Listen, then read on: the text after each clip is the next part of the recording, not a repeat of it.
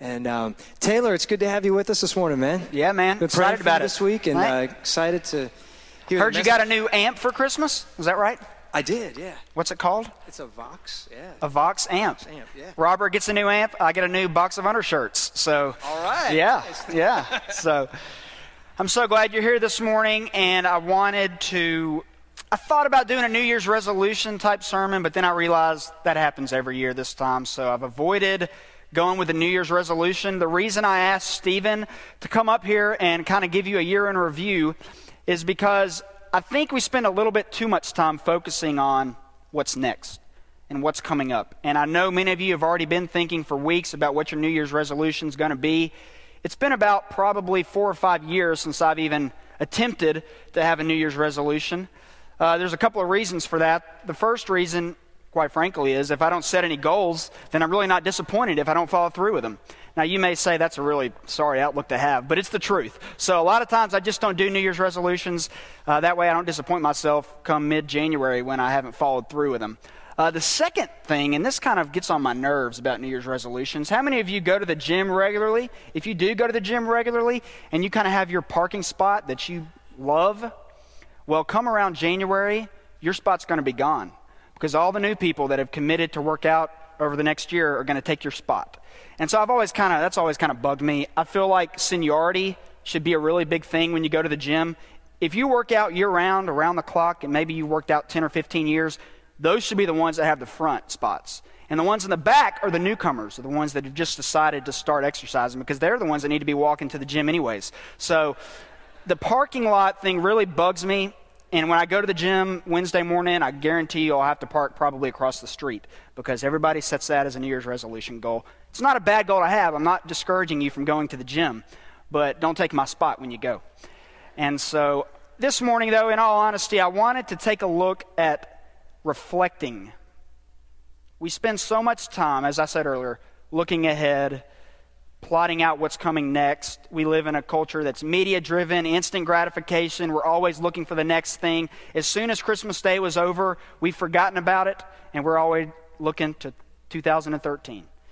And so this morning, I wanted to take a moment to reflect on what God has done not only in this church, but in your life personally. And we actually have a pretty good example of this in John 21.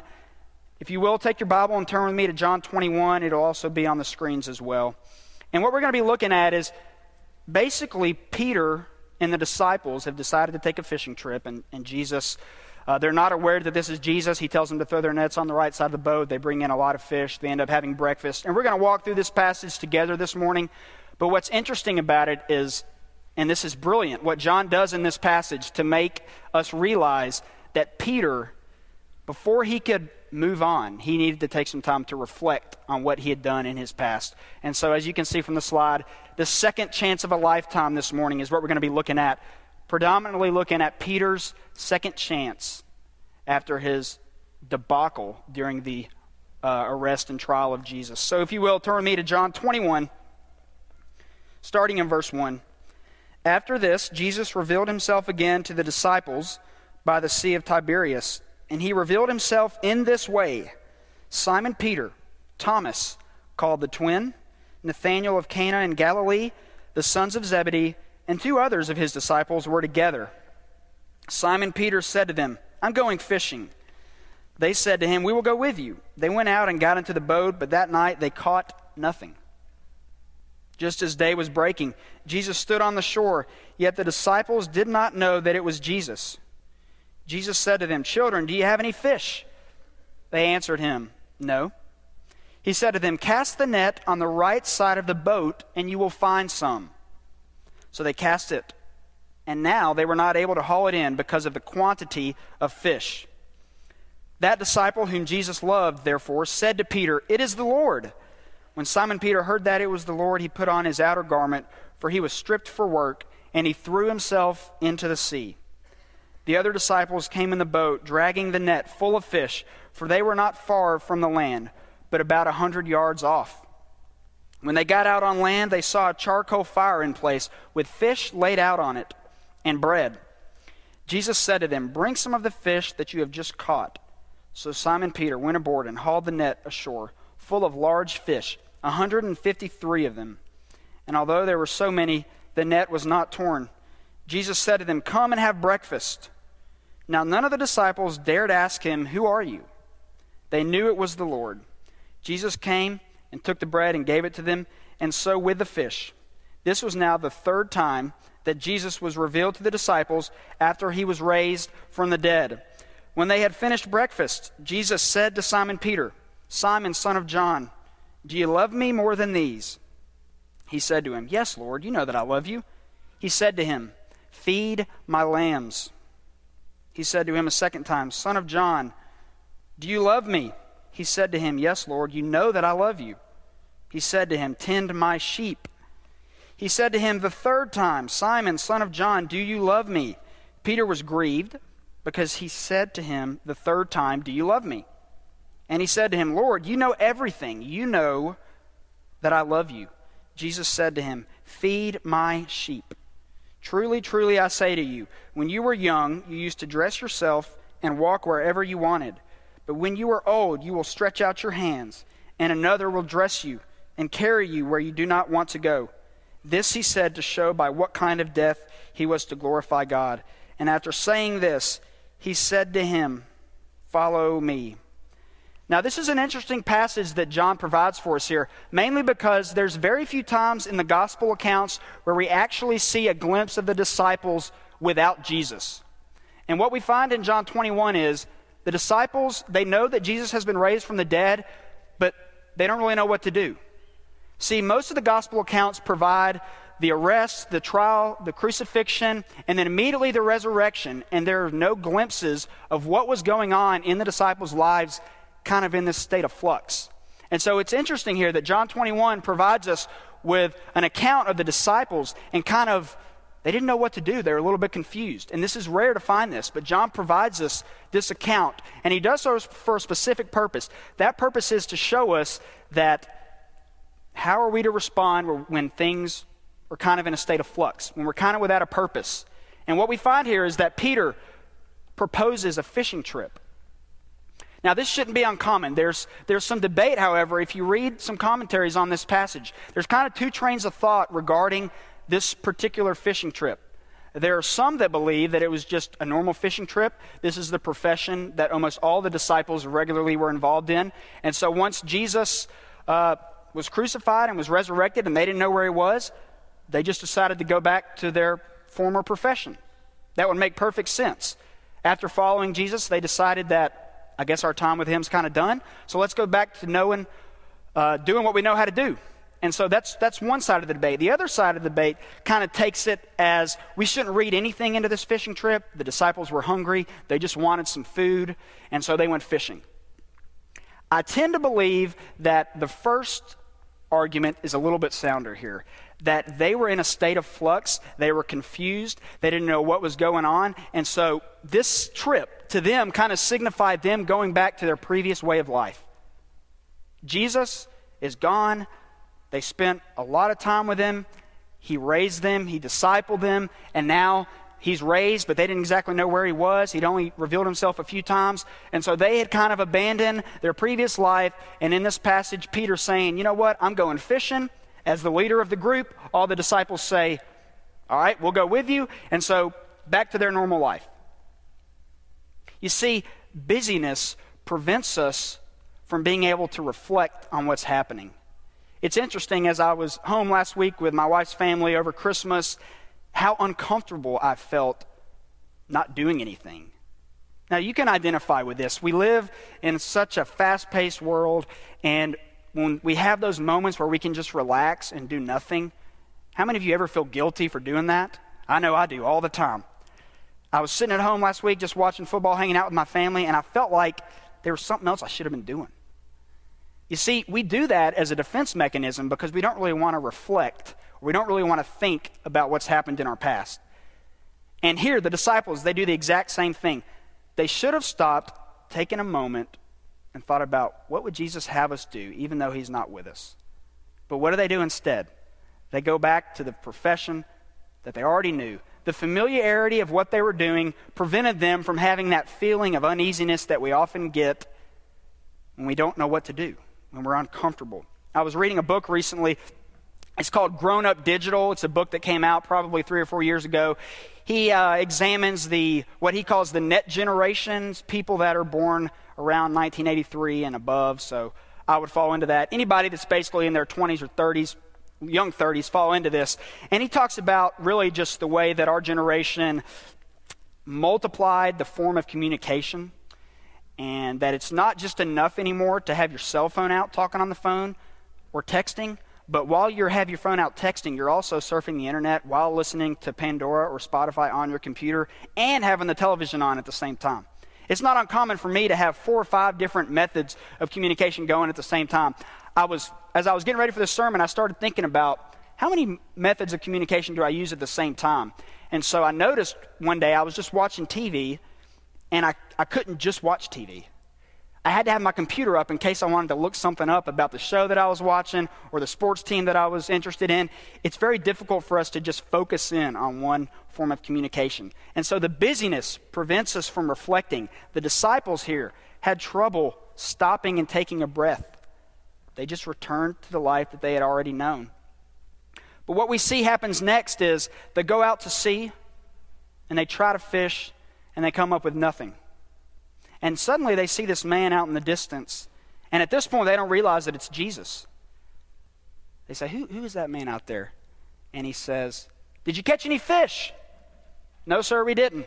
Well, why don't you throw your net on the right side of the boat? Now, there's a lot of debate about the right side of the boat in classic literature being kind of the more fortunate side of the boat, maybe the side where you have better look. I don't think we can really say from this passage that Jesus was thinking that the right side of the boat is the more lucky side. But nevertheless, they threw it on the right side of the boat and they haul in a huge amount of fish.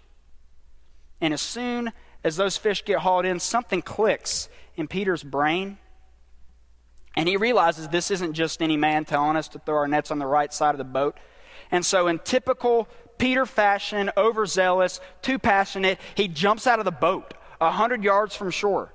He could have just waited about 5 more minutes and sailed on in with the disciples, but that's just kind of who Peter was. You know, he was about himself, kind of arrogant, wanted everybody to see him. So he jumps out of the boat and he swims up to Jesus. And I can just imagine the disciples being left, hauling in all the fish on shore. But that's kind of who Peter was. Peter was not the disciple that had a lot of patience, was he? As we look in Scripture, we always find Peter wrestling with kind of too much passion, overzealous, impatient, speaks before he thinks. And this is exactly what he does. He jumps out of the boat and he swims to Jesus. Last week, during Christmas, I had the opportunity to go see Lincoln. Now, I had heard from a couple of reliable sources. One reliable source told me it's the best movie he'd ever seen. And if you haven't seen Lincoln yet, I would encourage you to go see Lincoln before you go see The Hobbit, okay? This stuff happened. The Hobbit didn't, all right? Don't get me on my soapbox about going to see movies that are made up. I think it's all great. You can learn a lot. But this stuff happened, and The Hobbit and Middle-earth, that stuff's not real, okay? There's a lot to be learned about it, but you can learn a lot more from going to see Lincoln. This is an incredible movie. I don't want you to think that it's a biography of his life. That's not what it's about at all. It's predominantly about his battle with the 13th Amendment, trying to overcome the issue of slavery in America. And it was a phenomenal film. I always love movies about presidential figures. And Daniel Day-Lewis did a great job in this film. But what struck me last week as I went to see it was the patience that Lincoln had in dealing with this issue. He says in the movie very early on that he knew from as early as he could remember that slavery was wrong and that it didn't ever deserve to be a part of this country. But the reality is he kind of had to wait around. It was in the middle of a civil war. He tried to get it pushed through office for a long time. There were people saying that this was a huge mistake. It would cost him his presidency. It would cost him his second election. He gets reelected, and then his second election, and that's kind of what the movie focuses on, is his push to get the 13th Amendment passed. And it was a gut-wrenching movie to see the patience that this man had to endure in order to get something passed that nowadays we would say, how is this even an issue? And so I was struck by the patience that he had, the exact opposite of how Peter was, okay? Peter had no patience, none at all. And in fact, the text tells us that when they get up off of the boat, Peter runs up to him and Jesus tells him to go get the fish and bring it up on shore. Now, what's interesting about this is, remember how many fish there were? 153. The text tells us that Peter dragged the net full of fish up to Jesus. I could just imagine the disciples, they're unloading all the stuff from the boat. They're getting ready to take the fish in. Peter runs down to the shore, knocks them all out of the way, grabs the fish, and drags it up there by himself. Because that's just the kind of guy Peter was. He wanted the credit. He wanted the glory. He wanted Jesus to be proud of him. Jesus told him to go get the fish. He didn't want any help doing it. He could do it by himself. And so he grabs the fish, and he brings it on up to shore. And then all of a sudden, Jesus said something to them that's extremely important. He says, I want you to come and have breakfast with me. Now, for those of you that don't eat breakfast, shame on you. Studies show that those of us that eat breakfast are less likely to gain weight. We're less likely to double eat at lunch because we've already had our fair share of calories at the breakfast hour. Studies have also shown that children that do not eat breakfast are more likely to be tardy for school and absent from school. And so I thought this morning I would kind of share with you my journey as a breakfast eater. We're going to start with my elementary school years. In elementary school, every morning I would wake up and I would watch the Aladdin cartoon show and eat Pop-Tarts, s'mores Pop-Tarts. There they are. My pride and joy from the age of 8 to about 12. If my mom found out that I was telling y'all that I ate s'mores every morning for breakfast, she'd be real disappointed. But s'mores Pop-Tarts are hands down the best flavor of Pop-Tarts ever made. I would encourage you when you leave today, if you've never had them, to go to the store and pick up a pack of s'mores Pop-Tarts. Now, they're going to be sold out because they're so popular, but if you go ahead and put your name on the waiting list, when the next shipment arrives, you can be sure to get some. S'mores Pop-Tarts are by far the best. Chocolate fudge is probably second. Cherry is third. The last flavor, the worst flavor of Pop-Tarts, and I'm going to offend some people in this room, but the worst flavor is brown sugar. Those things are disgusting. All right? I know we have some in this room that eat them, and I had to shout out to the brown sugars, but they're just not any good. So go to the store and get some s'mores Pop-Tarts this morning. As I progressed through my childhood into high school, I always had to be at school really early. I played a couple of sports, and we worked out like at 6 in the morning. And so our cafeteria provided us breakfast in high school, and I would eat 2 bacon, egg, and cheese biscuits every morning from the cafeteria, my 9th through 12th grade years. Probably wasn't the best thing for my heart, but I did it anyways. And I'll never forget showing up one morning to get my 2 bacon, egg, and cheese, because I'm real regimented about my meals, if you know me. I don't like to miss my meals. And so I walked down the hall to get my meals, and I noticed that they were out of bacon, egg, and cheese biscuits. And I kind of started a little chant, bacon, egg, and cheese, bacon, egg, and cheese. And sure enough, I'm not joking, I turned around, and there were 30 people behind me chanting the exact same thing. We had started a riot for our bacon, egg, and cheese biscuits. I actually got in trouble. It turns out there are security cameras surrounding the cafeteria, and they had spotted me and apparently the crowd behind me chanting for this type of breakfast. And so I got in trouble for that. I did not realize they had surveillance cameras around the cafeteria. So I was real passionate about those. Moving to college, I got on a healthy kick. I switched to oatmeal, orange juice, and a glass of milk. It's like the American breakfast that you see on TV commercials with the cereal. You know, they always have a glass of milk, glass of orange juice, glass of water, and oatmeal. That's kind of what I ate in college. And then I got burned out on oatmeal, and so I switched to blueberry Eggo waffles, which are excellent. And then right now I'm kind of in a state of uncertainty. I'm eating just a Nutri-Grain bar. I don't really know what my next phase of my breakfast life is going to be, but I know it's important to eat breakfast. Now, do I think that Jesus understood the importance of eating breakfast? No, I don't. I just shared that with you because I'm passionate about my breakfast, okay? But what I do know is that Jesus valued the importance of sitting down with his disciples over a meal.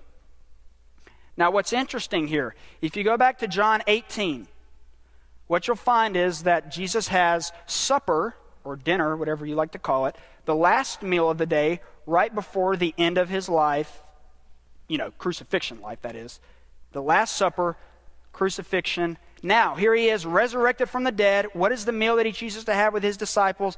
Breakfast, symbolizing the first meal of the day, symbolizing his new life after he's been raised from the dead. If you look throughout the Gospel of John, you'll find all sorts of interesting little irony, symbolism type things that John does. And this is one of the ones he does. Supper is the last meal they have together. Breakfast is the first meal they have together right after Jesus has been raised from the dead. He invites the disciples up to have breakfast. After all, it is the most important meal of the day. And we're not privy to the details of this conversation. John doesn't provide us with those details. But I can only imagine that it was a time of remorse, embarrassment for many of the disciples who had left Jesus when he was on the cross, left him during the arrest and the trial. It must have been a time of grief for many of them. But I can also imagine where Jesus has this incredible opportunity to explain to them for the first time, as he has them all gathered together, what his death on the cross really meant. And so this breakfast is crucially important to the disciples really getting what it was that Jesus was doing on the cross. And so they have breakfast. And finally what happens is Jesus pulls Simon Peter aside. He pulls him aside, and he makes Peter recognize his vulnerabilities and his weaknesses. You see, Peter comes full circle in this story. He's sitting, warming himself by a charcoal fire, having breakfast with Jesus. And Jesus asks him 3 times, "Do you love me?" In John 18, Peter was warming himself by a fire, and 3 times people came up to him and asked him, "Do you know Jesus?" Now, I don't know who that man is. Aren't you one of Jesus' followers? Never heard of him. Are you sure you don't run around with Jesus and his gang? Nope. 3 times, warming himself by a fire. Here in John 21, John brings us back, warming himself by a fire, standing with Jesus. Jesus asks him, how many times? 3. Peter, do you love me? Yeah, Lord, you know I love you. Peter, are you sure that you love me? Yeah, you know that I love you. Peter, are you really, really sure that you love me? You see, Peter is the disciple that likes to think with his heart, not his head. This is the man that adamantly denied that he would ever betray Jesus. In John's account, he pulls out his sword and cuts off the ear of the servant of the high priest when Jesus is getting arrested. This is the man that jumps out of the boat and swims 100 yards to find Jesus. This is the man that drags that whole net of fish up by himself without any other help. He thinks with his heart, not his head. And so when Jesus asks him, as he's warming himself by this fire, Peter is forced to reflect on what he previously did in John 18. Jesus was going to make him reflect on denying him 3 times. And this fire serves as a symbol for Peter to realize something clicks with Peter, I guarantee it, and he realizes, oh my goodness, I'm in a similar scenario, warming myself by a fire, just like I was a few days ago when I denied him 3 times. And Jesus asks him 3 times, do you love me? Do you love me? Do you love me? He knew that Peter had a tendency to provide a flippant answer without really thinking about it. And so before Jesus put him in charge of his church, he was going to make sure that he was serious about coming back to Jesus. And he asked him 3 times. You're going to feed my lambs. You're going to tend my sheep. You're going to tend my sheep. And then Jesus finally realizes that, you know what? Peter is remorseful for what he did. This fire episode, warming myself by a fire, it was a way for Peter to understand fully the decisions that he made a few chapters before when he betrayed Jesus by the fire. You see, Jesus knew Peter's personality. He knew his weaknesses. He knew his vulnerabilities. All of us in this room have weaknesses and vulnerabilities, and what we do with them affects how we're going to help Jesus in this kingdom of God movement. And so what he does is, Peter is reminded, just like that, of the decisions that he had made in a few chapters before. And Jesus says, in spite of the fact that you betrayed me 3 times, we're sitting here right now, me and you, I have faith in you. I want you to go and build my church.